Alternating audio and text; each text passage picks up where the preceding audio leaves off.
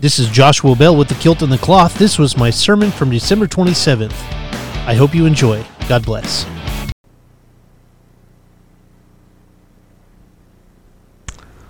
My scripture this morning is taken from the Gospel of Matthew, chapter 2, verses 13 to 23.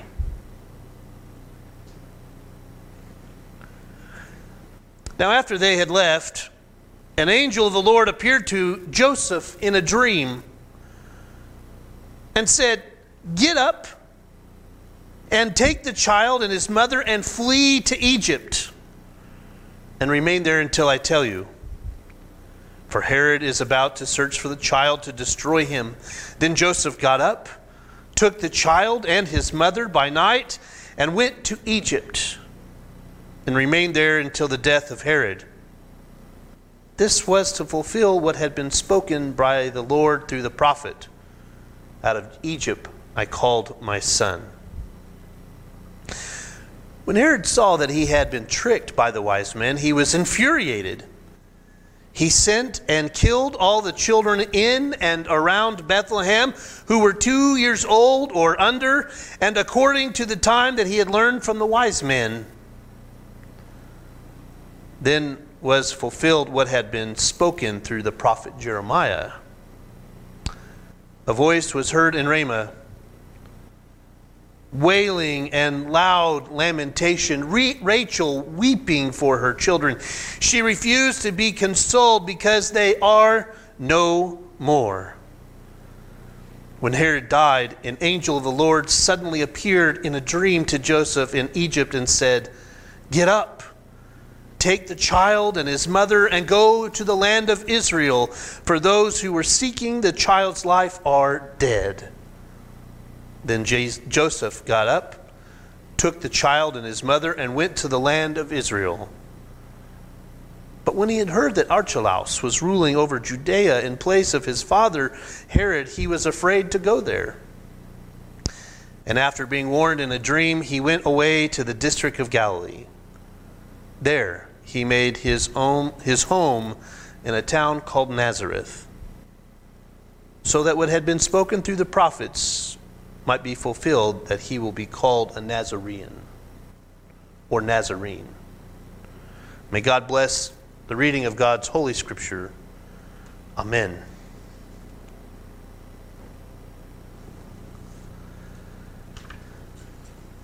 Now, I'm not going to lie to you. As I was preparing for myself for this sermon, I am in the midst of preparing for another class that's going to be taking place in January, and it's, as far as I can tell, it's about the understanding of prophecy, or the prophetic voices of our Hebrew Bible, as well as those from the New Testament.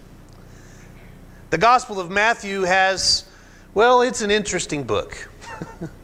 As I always tell my Bible studies or my Sunday school classes, that, we always have this idea that what the church tradition has given to us isn't exactly necessarily what the authors had intended. So, for example, the Gospel of Matthew was not written before the Gospel of Mark. So if you look at your Bible, it goes Matthew, Mark, Luke, John. Well, that order's a little messed up, but really between Matthew and Mark. I think more scholars today would say that Mark was the first gospel written, and Matthew and Luke were written around the same time frame, and then John comes much, much later, mainly because of the practices and the traditions that are talked about in the Gospel of John are not heard from the synoptics. You see, the message in Matthew, Mark, and Luke is that it was the synopsis of Jesus' life, ministry, death, and resurrection. And Matthew and Luke are very concerned about the birth of Jesus. But notice that Matthew wants us to know how important Jesus really is to the world, and even to their world. Just one more thing about Matthew that I just always have to point out. It's really important that we have these moments of distinction between the four Gospels, in the sense that Matthew obviously knows Jewish tradition inside and out. He quotes from the Hebrew Bible in such a way as if he's a scholar. He talks about the rituals and the traditions, and the things that Jesus does really are go against, not necessarily against Torah, but in the fulfillment of it. So whomever is writing the Gospel of Matthew had to have known those understandings of the ancient world. In this passage, for example, there are three distinct scenes. One, the flight to Egypt. Now that has always blown my mind. The Hebrew culture had fled from Egypt in the time of Moses, and here we have Matthew saying it's time to go find safety in Egypt. Now, just for your reference, the Gospel of Matthew writer is quoting almost verbatim the book of Hosea chapter 11. Then there's the next scene that none of us ever like, where Herod goes and kills all the children that are 2 years old and younger, just like Pharaoh did at the time of Moses' birth. And we read about that in Jeremiah chapter 31. And then, as if Matthew had not given us enough, he wants to tie us, of course, to the prophet Isaiah. And this is the story about how the Messiah, or the Mashiach, will be from Nazareth. And they call him a Nazarene, or a Nazarene. These are important things to point out, people. A lot of times we read the story and we go, oh, well, that was just beautiful. No. There is a massive theological discussion being taken place here in those few verses that we just got done reading. The untold story, if you will, among the Palestinians and the Jewish Christians, now that Christ has constituted in Matthew's mind the fulfillment of Scripture, even to the smallest detail. Remember, Matthew is the one that starts off with the genealogy of Jesus. And at further glance, the genealogy that he lists is to the family of Joseph, which for us is a little weird because Joseph wasn't really the baby's daddy. The earthly one, sure. But in a process of Torah-based understanding, he adopts this child as his own. That child is his, according to Torah. There's nothing wrong with that.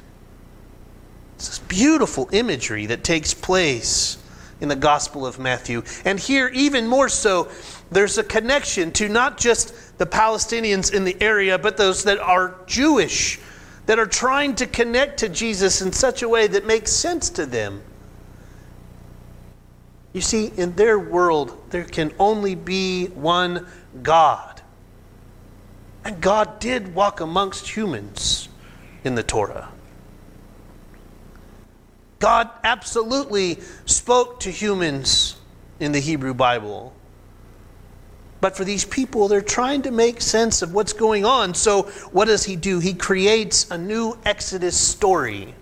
A connection, if you will, to the Palestinian people and those that are around, that are these Jewish folks that are trying to understand. He creates a new Exodus, creating a messianic Genesis, if you will.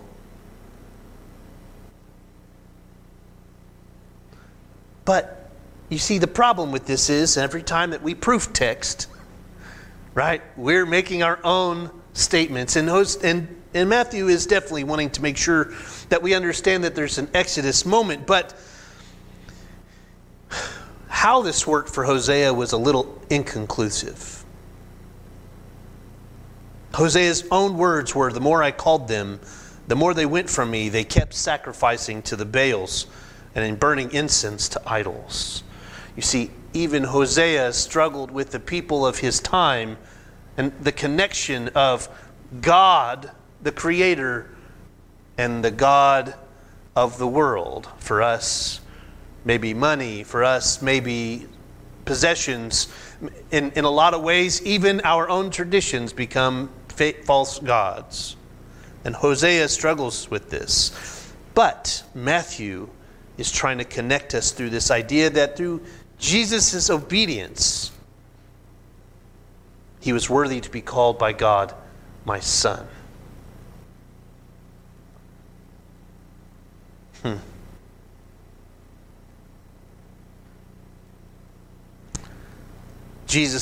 Joseph takes this young child to Egypt and stays there to fulfill what God has said through the prophets. And then later, John the Baptist prepares the way for the Messiah by preaching repentance in the Gospel of Matthew.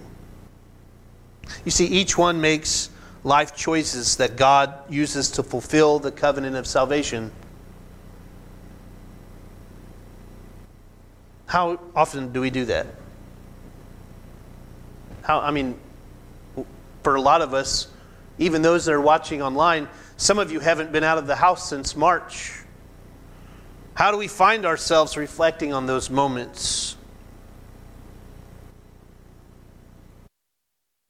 Well, we need to stop making it so complicated, for one.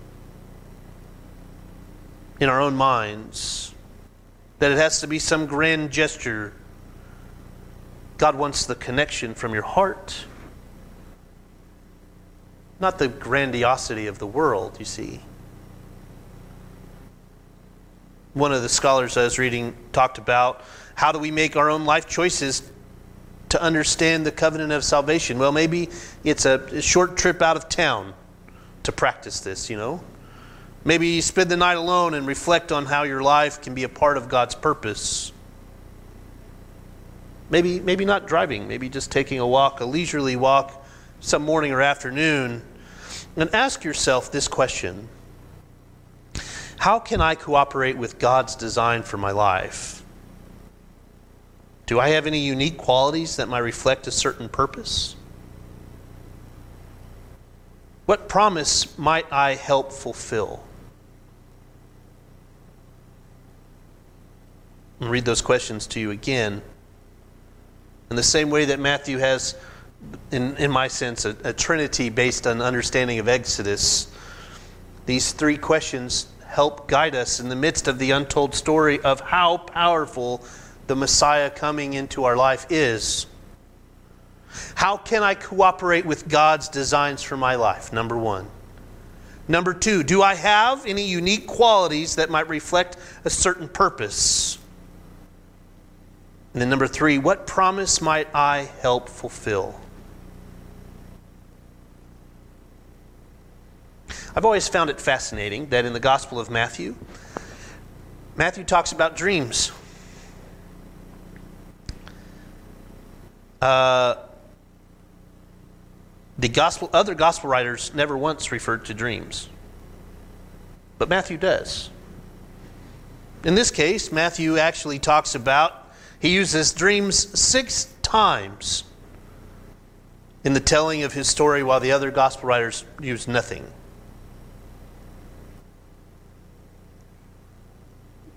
He also does something where he takes the Holy Family, right? The Mary, the Joseph, the baby, and a family that begins with such promise in Luke's gospel with, humongous story, right? Shepherds out in the field and angels that are so loud that they cover the sky and it looks like daylight. You can imagine in Luke's gospel there's this beautiful fanfare and grandiosity of the birth of Jesus, and these normal people, not the leaders of the time, us, you see, are approached by and created the opportunity to tell about the birth of Jesus. Whereas in Matthew, it's reduced to the status of refugees as they're leaving where he was born, fleeing to Egypt, hiding in some senses until it could be safe to come back home.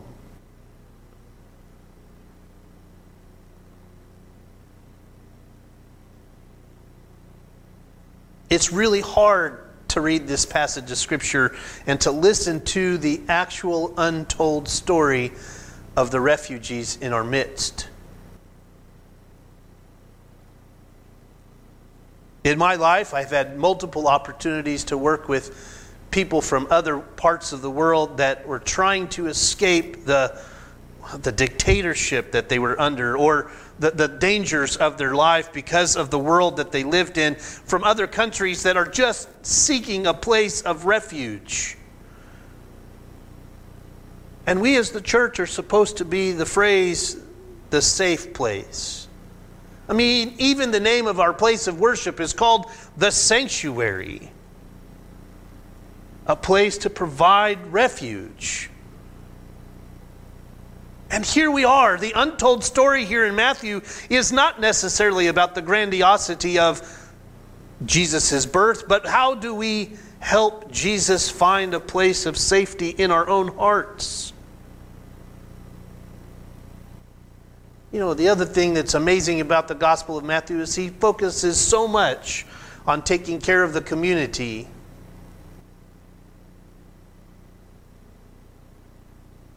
In our world, our postmodern world that we live in, we have refugees of every shape, size, origin, from all over the world just begging for a place of safety. And no, I'm not just going into this idea of just immigration.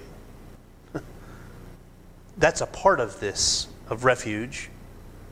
But I'm also talking about those that are in our midst that have gone on their own Exodus journey and can't seem to find their way back home for whatever reason it is. And it makes it extremely hard today in our world to provide a place of safety and refuge in the grandiosity of our past. Maybe the untold story isn't just about how do we make things beautiful and big and better and more fancy. Maybe it's about how do we teach our own congregants how to find the presence of God in the midst of being isolated. You know, in some ways we are kind of in Egypt, waiting for God to tell us that it's going to be safe to come home. But God has never abandoned us in the midst of this, you see.